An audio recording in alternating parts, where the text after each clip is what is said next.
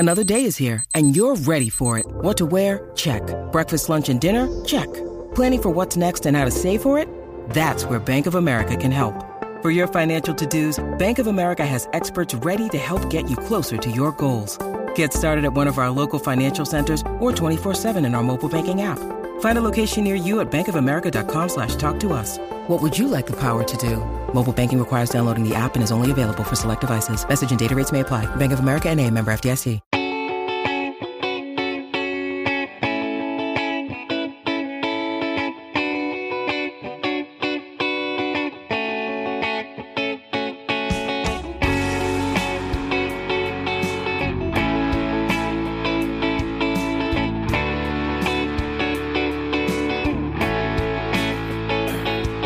Welcome to another episode of Purple Insider. Matthew Collar here, along with Brian Murphy for another Monday Morning Murph. And I've got a question right off the bat, Brian. Just right off the beginning. Here's the question. What do you think Stefon Diggs was thinking when he sat down to watch SportsCenter after his victory? And so he's sipping on a little Diet Dr. Pepper, sitting around the Christmas tree as you are as we record this, thinking about his own highlight of catching a touchdown and then saying, shut the bleep up to the Patriots fans.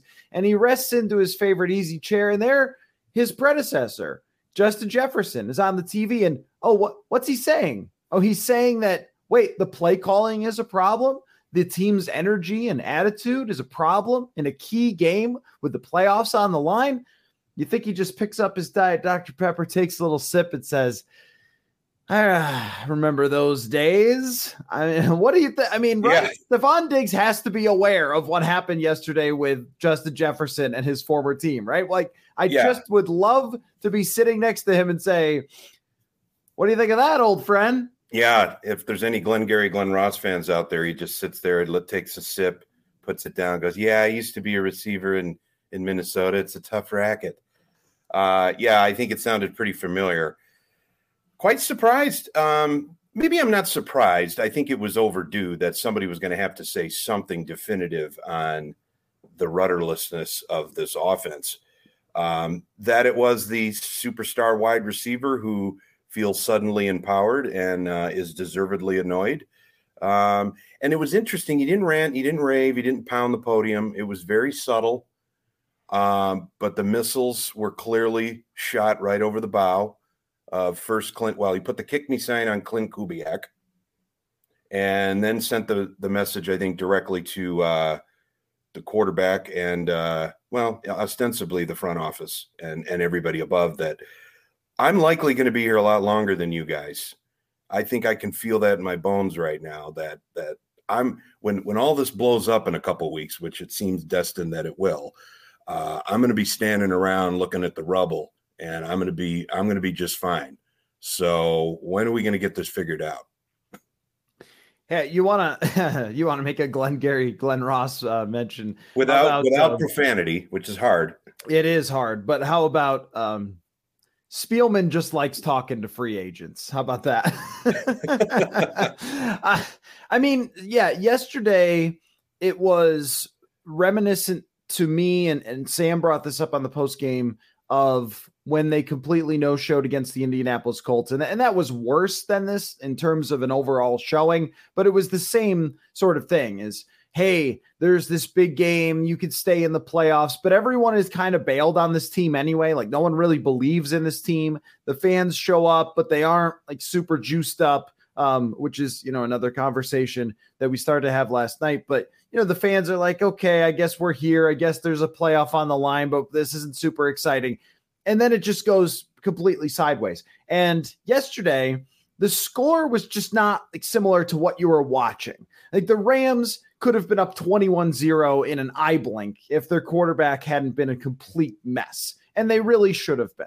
Like the Vikings were playing yesterday like they should have been blown out. And then after the game, when you have Justin Jefferson make the comments that he did, I mean, you can't walk away saying like anything is okay here. We're still in the playoff race. Look at this percentage and playoff machine and whatever else to get in. Like not when that happens.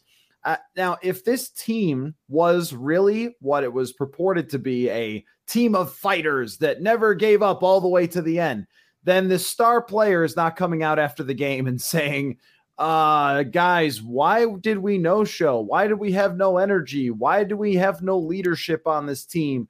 And when you're looking at now almost the totality of the season and the number of failures that went into this, how could anyone walk up to Justin Jefferson and be like, oh, dude, it's good. Yeah, this is fine. You're in a good spot. Or if he picks up the phone and calls Stephon Diggs, says, hey, Diggsy, what do I do? Or he talks to Odell Beckham after the game. What do I do? I'm the best player on the field, and I'm putting up all these numbers, and we still can't win. I mean, how would you tell him, oh, man, it's cool. Just wait it out. Be cool. Be chill.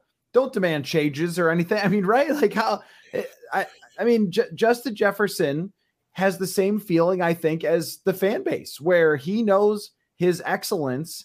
And I think that it's like yesterday was his, I'm going to demand more of this team now. So everyone should sort of get used to that. And I think it was really helpful because it sort of pulls back the curtain and says, yeah, the best player, the guy who matters the most to your franchise going forward, has had enough of this too.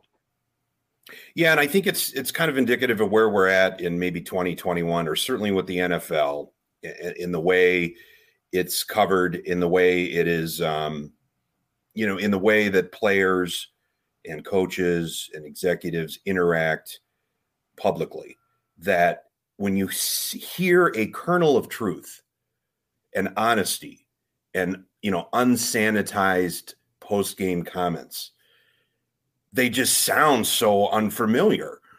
I mean, any one of these guys, certainly, a Harrison Smith, a Kirk Cousins, a Michael Pierce, a Patrick Peterson, even Zimmer, has really sanded. I think Zimmer, you look at his face, either on the broadcast, on the sideline, or just at the post-game podium. I mean, he's resigned. Not he's resigning. He is resigned, I think, to the fact that he has beaten everything out of this horse that he can, both literally and figuratively. But the fact that you actually hear somebody express what we've all been saying for weeks now, and it doesn't behoove a star player or quarterback to come out in week 7 and say, yeah, we suck. We're in over our heads. I don't think this is going to work out, because obviously that's like throwing a live grenade out in the street. But the fact that here we are 15 games in, and Justin Jefferson very casually expresses his disappointment, A, in his team's energy level, B, in its execution, C, in its red zone play calling, everybody's like, wow, look at that. I mean, is that really true? What is he saying? He's just saying what everybody knows.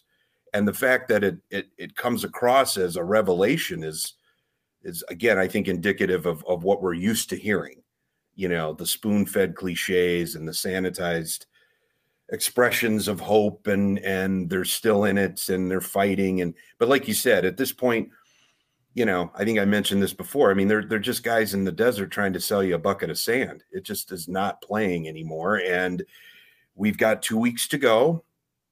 I mean, I buried them. I gave them, I said, I'm done. They're frauds after the Lions loss. I said they're going to lurch here for the next 4 weeks, and that's what they're doing. They're keeping you engaged because there's a possibility.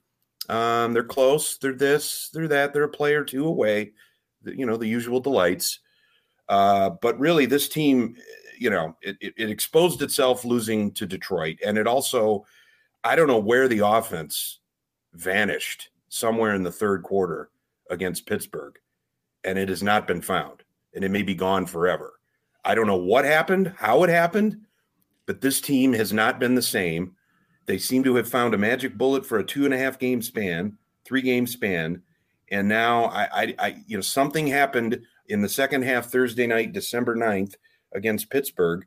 And that offense and that philosophy has been lost. See, I think that it actually might have been before that, that they were coming off of the game against Green Bay where the offense was really cooking. And then they lost to Detroit, right? and then they lost to San Francisco. Oh, right. And my timeline is messed up. Yeah, and that's where it seemed to disappear. Now, against Pittsburgh, right, they dominated in the first half, but it was pretty much just Dalvin Cook running over people. Yeah. And that is, not something that's going to happen on a daily basis or weekly basis where somebody runs for like 200 yards in the first half or whatever it was for Dalvin Cook. But the passing game has just not really been the same. So they go to San Francisco. Cousins seems off. Then the first half of Detroit, they put up 6 points. And after that, even against Pittsburgh, he has a tough game. They find a way to hang on to that one and win, but there's a couple of interceptions in the second half. And it seemed like where did it go? Which has really been the story of the season, is where did the offense go? For long periods of time, it just seems to disappear. But the San Francisco loss and the Rams loss, I think, exposed that you really can't play with the big boys, the team that you have, even when they don't play well. San Francisco did not play particularly well in that game. They missed some opportunities. San Francisco's not a great team, but you still were not as good as them. You got beaten. Yes, the final score was a 1-score difference, but not all of those are the same, as we saw yesterday. Oh, you only lost 23-30, right? But you're down 2 scores in the second half. They're outplaying you pretty much in every area except for when their quarterback throws it to the other team. I mean, that's what it looked like. Like, that game could have easily been 30-14 or 30-10 or something, the way that the Vikings played. They literally got a touchdown when Stafford threw them the ball, and then they ran 2 yards into the end zone. Like, if everything else was, and then got 3 points combined for the other 2 right, just interceptions. Right. If everything else had sort of been equal and take those things out of it, then you're talking about, in terms of how the two teams played, a much different story. So anyway, where did it go is always the question, though, right? And that's what I was thinking about in terms of, okay, what is Diggs thinking watching this? But what is the Wilfs thinking? What are the Wilfs thinking watching this? And I think that's everyone's question. And I wish that we had an answer. I remember one time in 2016, you tried to get Ziggy as he walked through the locker room to come over and provide a comment for us. But I mean, I don't know if they were in the booth yesterday or in their suite, or if they were at home in New York watching, or what the deal was with them yesterday. People were asking me, are they there? Like, I don't know. What do you want me to sneak past their security and look in the suite to find out? I don't know. I didn't see them. Yesterday would not have been the day to try to play games of security with Stan Kroenke in the house, too. Yes. I hope people remember your incident with the restroom and Stan Kroenke. But the point is just that wherever they were watching, I think it would have had more impact if they were there to see how quiet the building was. But they have to be watching the post-game press conferences. They have to be watching how this game is playing out. They have to be looking at this playoff race and how easy everything has been made for them to make the playoffs. And yet, if you lose to Green Bay, you are, for all intents and purposes, completely eliminated. So I guess I wonder what you think that they thought watching yesterday. Wow, this is dangerous, putting me in the minds of other people. I'd be curious too. I've been watching all the broadcasts. They are rarely shown in their suite. So I don't know if that is a request on their part, because, Bob Kraft and Jerry Jones and a lot of these other guys, they love to, put us in there, show us drinking our expensive scotch and hugging our trophy wives and looking all, rich and happy because our team is doing well. I don't see that often with the Wills. So I don't know if that's on purpose or if they avoid the cameras strategically.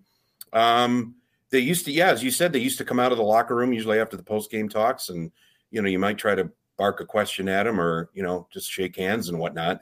But it does sound like maybe they are retrenching a bit. And I would, look, if they're not paying attention to what's being said post-game or through the week or reading the headlines, or at least being attuned to that, then they're not being progressive owners. I don't expect that to be the case. If at the very least, they may not be reading everything and seeing everything, but they're probably being told in summary they know exactly what Justin Jefferson said yesterday. And look, the media, and I'm a part-timer in this too. I mean, we're kind of like pigs in slop a little bit. Like I said before, it's like, wow, this is great. Like, this is something new. Let's stir it up a little bit. I mean, it is what it is. It's a kernel of truth in 15 weeks of BS. So you're going to focus in on that a little bit hyper a bit. So it would be easy for, I hope he doesn't do this, but it would be easy for Justin Jefferson this week to say, hey man, y'all making a big deal about this. I was just, saying a few things, but I love my team. We're still doing, somebody's going to talk to him and say, hey, you might want to sand this down on Wednesday when you talk again. Let's hope he doesn't. But I'm pretty sure the Wilfs have at least, if not their finger on the pulse, somebody in their orbit has it on it for them. And they're taking all of this in. And I give them credit. They haven't been knee jerk. It would have been easy to maybe listen to the pitchfork bearers and say, let's fire Zimmer after this Detroit loss. It's very possible if he'd have blown that game against Pittsburgh, it might have happened that Friday as well, but they have let this process play out. And I think that's probably the way it should have been. And they're going to have, they're taking all this in. They're going to be able to make a very, hopefully deliberate decision on January 10th. And, I don't know if they're still looking to learn more. I mean, yesterday's performance informed them. If they get smoked on the frozen tundra on Sunday night on national TV, that could inform them some more. But I think overall, the body of work of Rick Spielman, Mike Zimmer, and Kirk Cousins is pretty complete. I think you could make that decision in your mind today. And maybe you've got a few things that happen over the next couple of weeks that fortify your position and your opinion and your assessment. But I think that assessment has probably been made. Hey, it's Kaylee Cuoco for Priceline. Ready to go to your happy place for a happy price? Well, why didn't you say so? Just download the Priceline app right now and save up to 60% on hotels. So whether it's Cousin Kevin's Kazoo Concert in Kansas City, go Kevin, or Becky's Bachelorette Bash in Bermuda, you never have to miss a trip ever again. So download the Priceline app today. Your savings are waiting. Go to your happy place for a happy price. Go to your happy price, Priceline. When you need mealtime inspiration, it's worth shopping Kroger, where you'll find over 30,000 mouth-watering choices that excite your inner foodie. And no matter what tasty choice you make, you'll enjoy our everyday low prices, plus extra ways to save, like digital coupons worth over $600 each week. You can also save up to $1 off per gallon at the pump with fuel points. More savings and more inspiring flavors make shopping Kroger worth it every time. Kroger, fresh for everyone. Fuel restrictions apply. I think so too, especially since you and I were playing with the 538 playoff prediction machine thing before we recorded to kind of see like what happens if this, and this. And even winning the next two games still only gives them about a 60% chance, which, that means a lot of things have to fall into place for them to make it, even if they win both games. And that's the point where you're saying, this is probably over. And if they go to Green Bay and they don't win, it's 2%. So that means essentially you're going into the final week and it's just the season is over. And at that point, they, I think, would have to start interviewing other people, because after this week is finished, NFL teams can start interviewing other coaching candidates if they want. That's the new wrinkle. Yeah, which is quite a little twist. Now, I got a few questions of like, would they fire him now? No, because you can win both and still have a 60% chance to get in, and you can't fire your coach when you're still in the playoff race. Like, what difference does it make?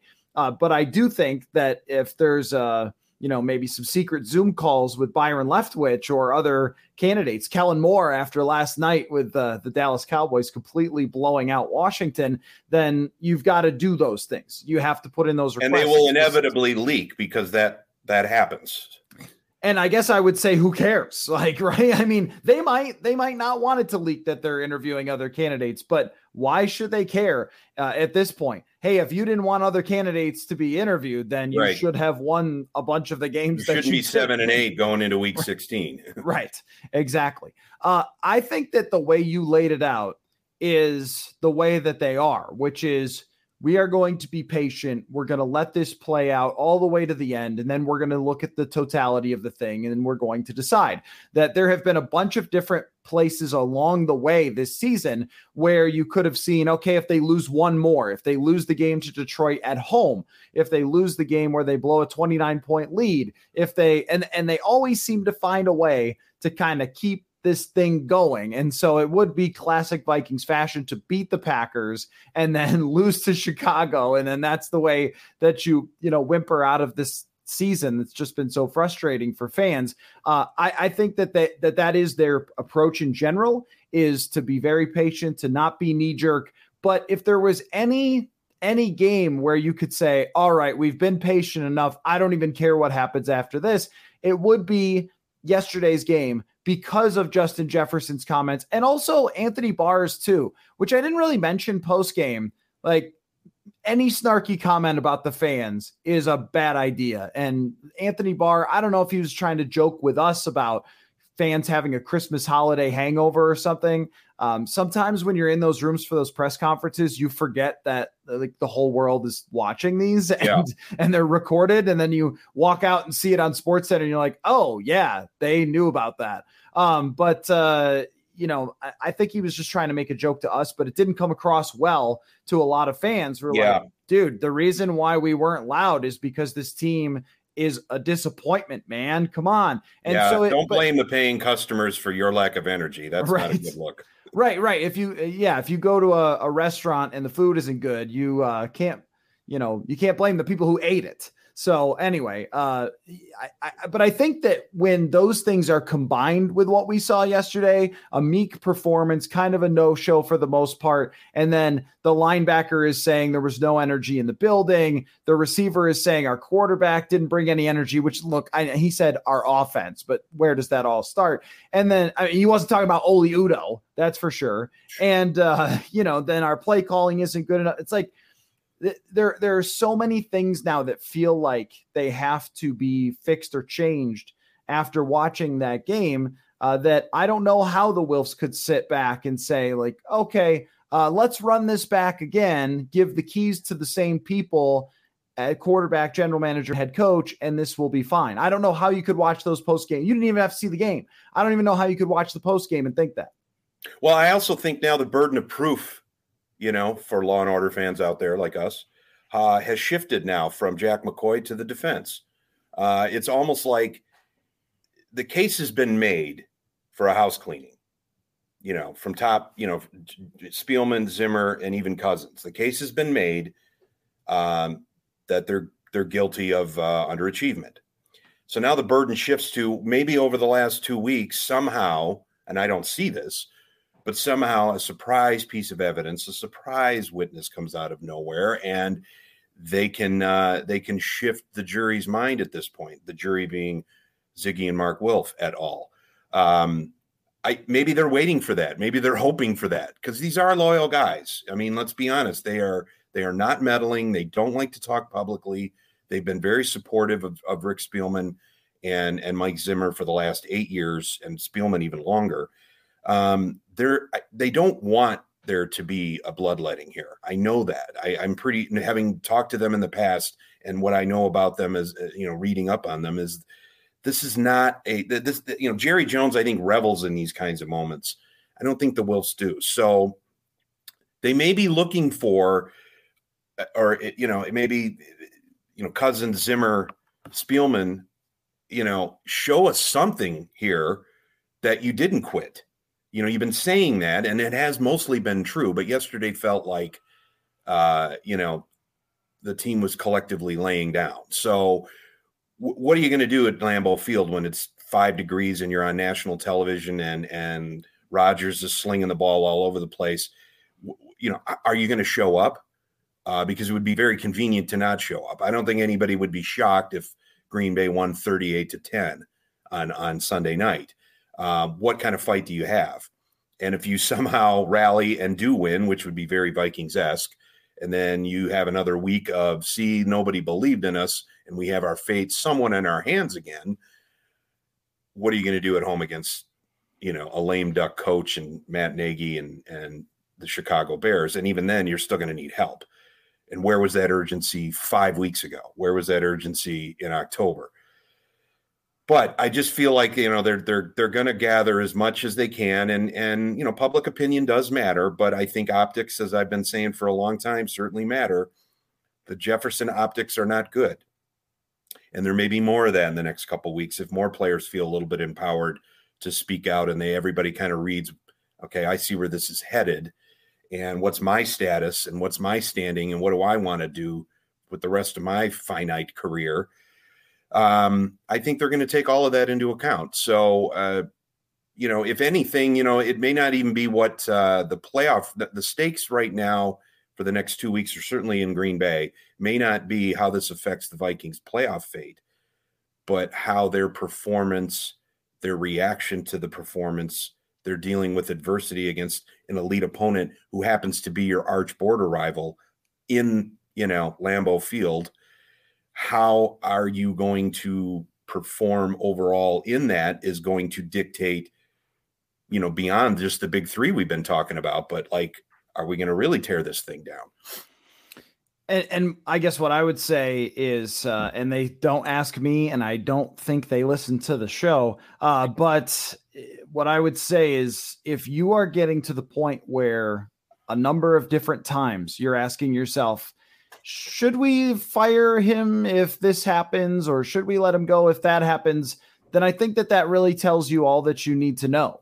Is if you're having that discussion all the time or having that thought all the time, then you just have to do that. It's kind of like with, somebody that you're dating. If you're constantly thinking, should I break up with them? If you're watching other people at the mall and saying, I'd like to ask him or her out instead. That's them watching football each week, right? I'd like to ask out Kellen Moore, or I'd like to ask out Byron Leftwich or whatever other coaching candidate. That probably tells you everything that you need to know. And I don't think that at this point you even really need to know how it goes for the next couple of weeks. We've kind of gone past go in my mind of, if you're still trying to ride that train of, well, if we win in Green Bay, then we won't make big changes. Or if they get to the playoffs and face whoever, then we won't make this. Being the 6th seed in 2019, being the 7 seed, these things aren't that good. Look at the other teams who are fighting for this. A San Francisco team that's been a reflection of the Vikings, just sort of up and down, disappointing losses, quarterback who lets them down a lot of times. You have Philadelphia that's playing a young quarterback and it was supposed to be a bad team and honestly doesn't have a great roster that's fighting for that playoff spot.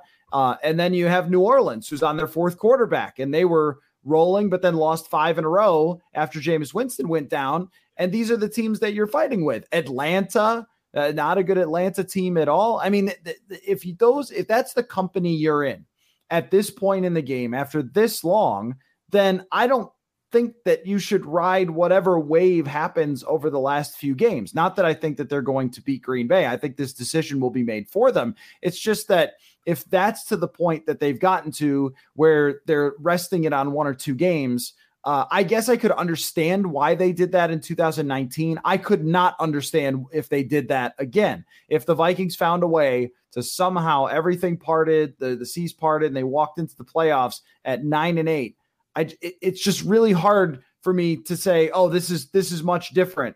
Oh, look at them. Look at how much they fought. Look how they came together. We wrote the narrative after Cousins led the game-winning drive in New Orleans. See, he can win in the playoffs. Well, I don't know, man. TJ Yates won 1 playoff game. We've seen all sorts of quarterbacks win on wild card weekend. Marcus Mariota won a playoff game, but going any farther than that, he wasn't going to be different, and he hasn't been different. And so I guess I look at it as, don't let anything that happens these last couple of games change you from what the overall results are for 4 years. I don't think they will. I think they just may, add some things on the scale. This will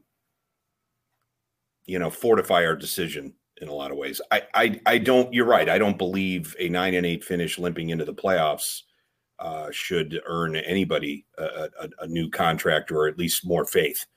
Because we were talking in July and August, about, well, what does that look like? A first round playoff berth, a 9, you kept throwing out the numbers, well, what does 10-7 mean? What does 9-8 mean? What does 8-9 mean? What do those numbers mean? They don't mean much in terms of progress. And the best they're going to do is 9-8. And the best they're going to do is a road trip somewhere brutal, likely back to Green Bay, down to Tampa, out to LA, down to Dallas. Do you see any success at all there? No. So again, you're delaying the inevitable. So no, I don't believe that, you're not making progress. You're regressing.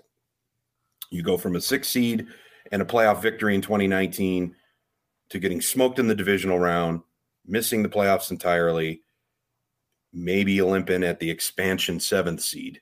And then what? There's no case to be made. And I think everybody knows that. And that's, I think, what I think has prompted Justin Jefferson to speak out. And you may feel a little bit more of that in the next week to 10 days. Well, let me ask you another question, Murph, because I was thinking about this yesterday as I was watching the end of the game, and they're just sort of struggling to kick a field goal, and they make a kind of a cockamamie decision to pull up and kick the field goal to make it 7 so they could do the onside kick. And you see teams do that on a weekly basis. I don't think it makes any difference in terms of your win percentage, whether you kick the field goal there or throw to the end zone. It doesn't matter. And from a game management standpoint, once again, it wasn't very good. There were opportunities to go for it rather than kicking field goals. They didn't do that. But we kind of go over that over and over and over again with this coach.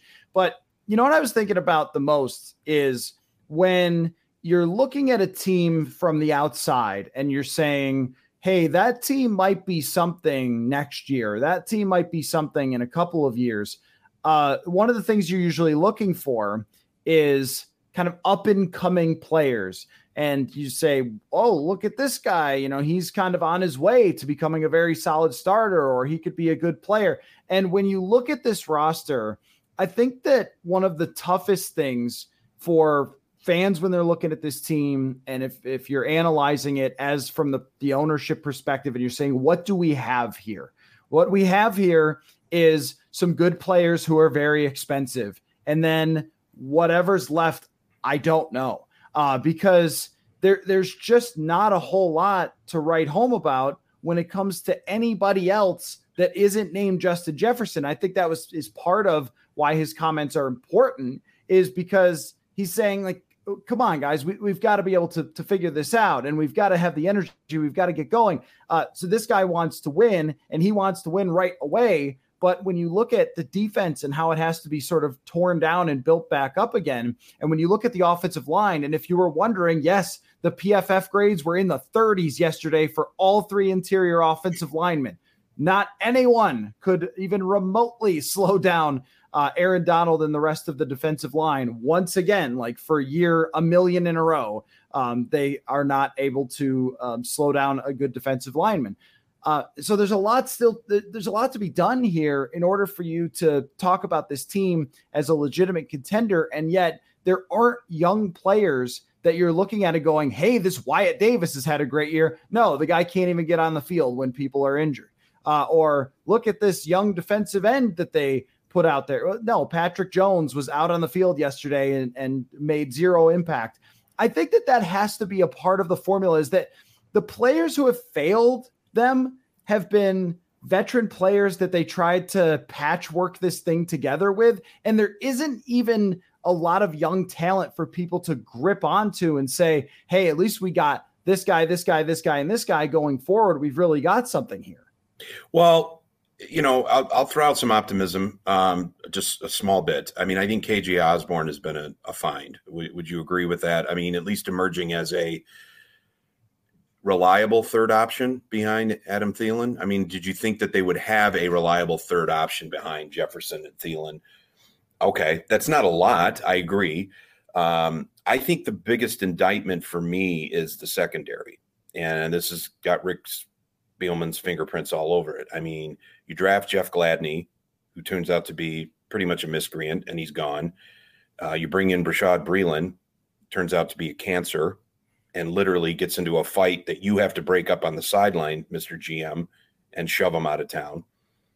Cameron Dantzler, I don't know if he's allergic to the football. I don't understand why you can't, I don't understand the Vikings defensive backs' inability to catch the football. There was a moment early in that game that what would have been probably a fourth Stafford interception would have prevented their first touchdown drive.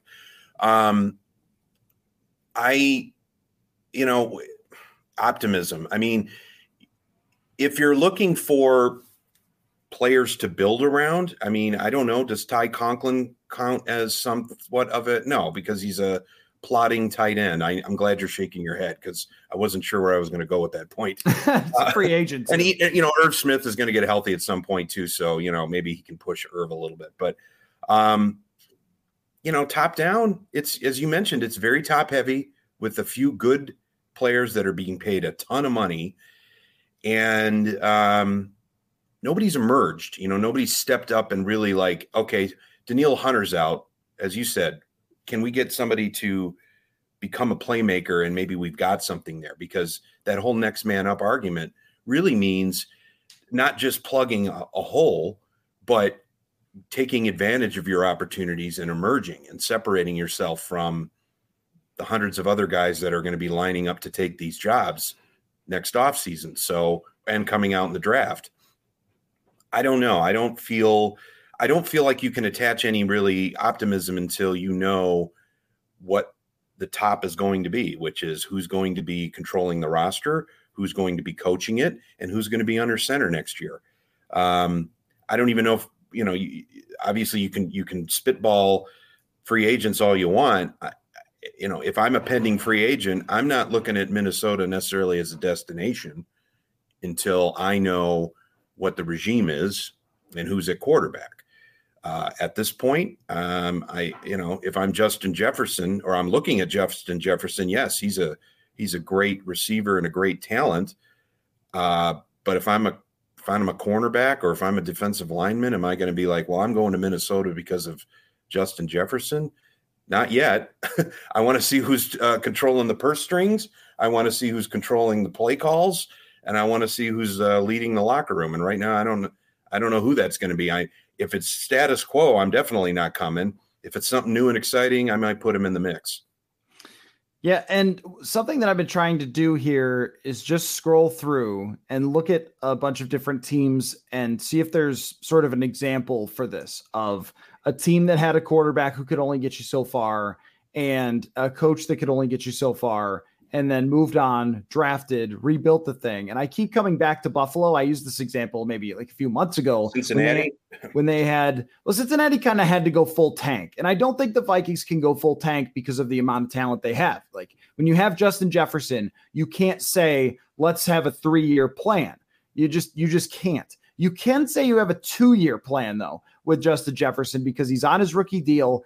And what Buffalo did was they gave their fans an exciting young quarterback that even when he was struggling, he still showed all the signs of somebody who could be a quarterback that takes you deep into the playoffs.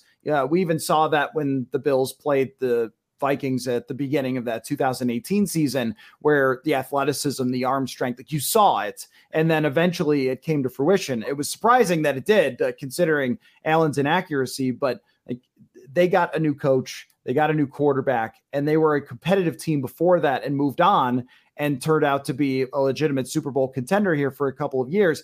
Tennessee is another one. When they got Ryan Tannehill and Mike Vrabel, and they moved away from, Malarkey, and they moved away from Marcus Mariota. So it can happen that you are a team and stuck in the middle, and you decide, hey, this isn't good enough. And then, by another year or two, you're back like looking like a team on the rise or a legitimate competitive team. It's just that when the bones of it are so brittle, and when, like you said, you're no longer a place that people want to come, your cap situation is very bad at the moment. They are $10 million over the cap to start. If Cousins makes $45 million, if you open that up, it's still not a lot of cash that you have to work with.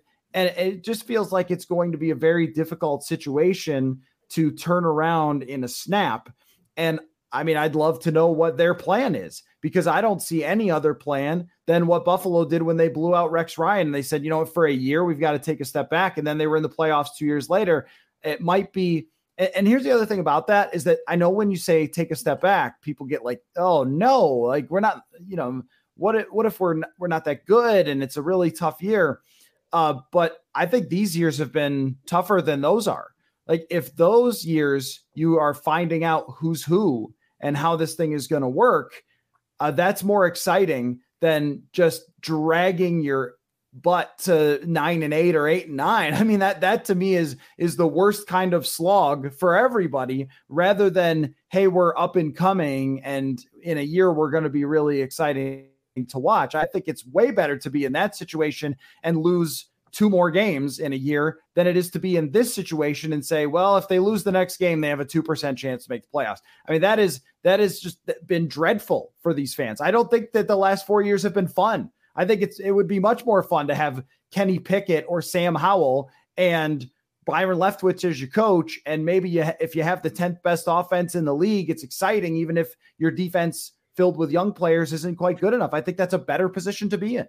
Well, I think it's because the fan base has been sold a false bill of goods the last 3 years, you know, and when you look at, you know, the Zimmer regime, of course, peaked with the Minneapolis Miracle and went out to Philadelphia and face planted with Case Keenum.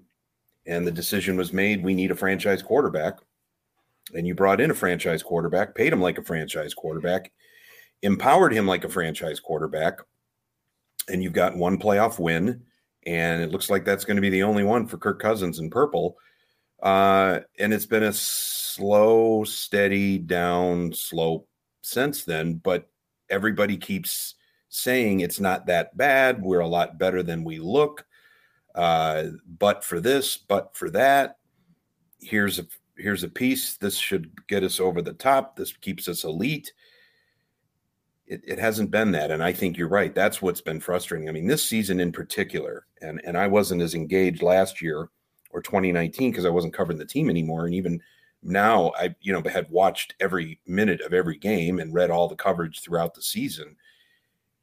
I'm exhausted and I don't have an emotional or personal stake in this. And I can't imagine a lifelong or season ticket holder who is really trying to buy into the messaging and stay strong and stay loyal. You know, they've been treated pretty poorly just because of the expectations and because of the denial, the deep denial. I think that's there. And every game has been an emotionally wrought experience, and from an entertainment value, yeah, it's been pretty fun to watch. But if you're a true diehard fan, it's disappointing because in so many ways it shouldn't have to be that hard. But at the end of the day, when you're mediocre, it is that hard. And here we are, December 27th, still trying to psychoanalyze a team that was probably obvious on August 1st. I mean, other than that, though, Merry Christmas to everybody. I mean, just Happy New Year. Joyous New Year. It's been fine. Well, Murph, it has been really fun throughout this year to ride the wave with you, because I feel like, it is one of your great strengths to psychoanalyze a team and contextualize everything that's happening. It just felt like in a lot of ways that road came to its end yesterday. Of, oh, maybe they'll do it and maybe things will be different and maybe everything else, leaving that door open. But, I guess there's always Green Bay. So, well, if you're going to have an Irish wake, you might as well do it in Green Bay, because where else would you rather be when it's 4 below? I mean, you're going, right? So It should be quite the scene there of the cheeseheads stomping on the Vikings' grave next week. Yeah, I mean, that's what should happen. But also Baker Mayfield threw 3 picks throughout their game, and the Packers couldn't put them away until the very 4th interception on the final drive. So the Packers do have some weaknesses, and I guess we'll see what happens. But it's been fun. And the next time we talk, it'll be in the new year. So I'm very thankful for all of our time together doing this, Murph. And we'll see if we only have 2 weeks left or 1 week after next week, or if we have more to talk about with a playoff race. But it's feeling less and less like that's the case. So thank you for your time, as always, Murph. All right. Happy New Year, everyone.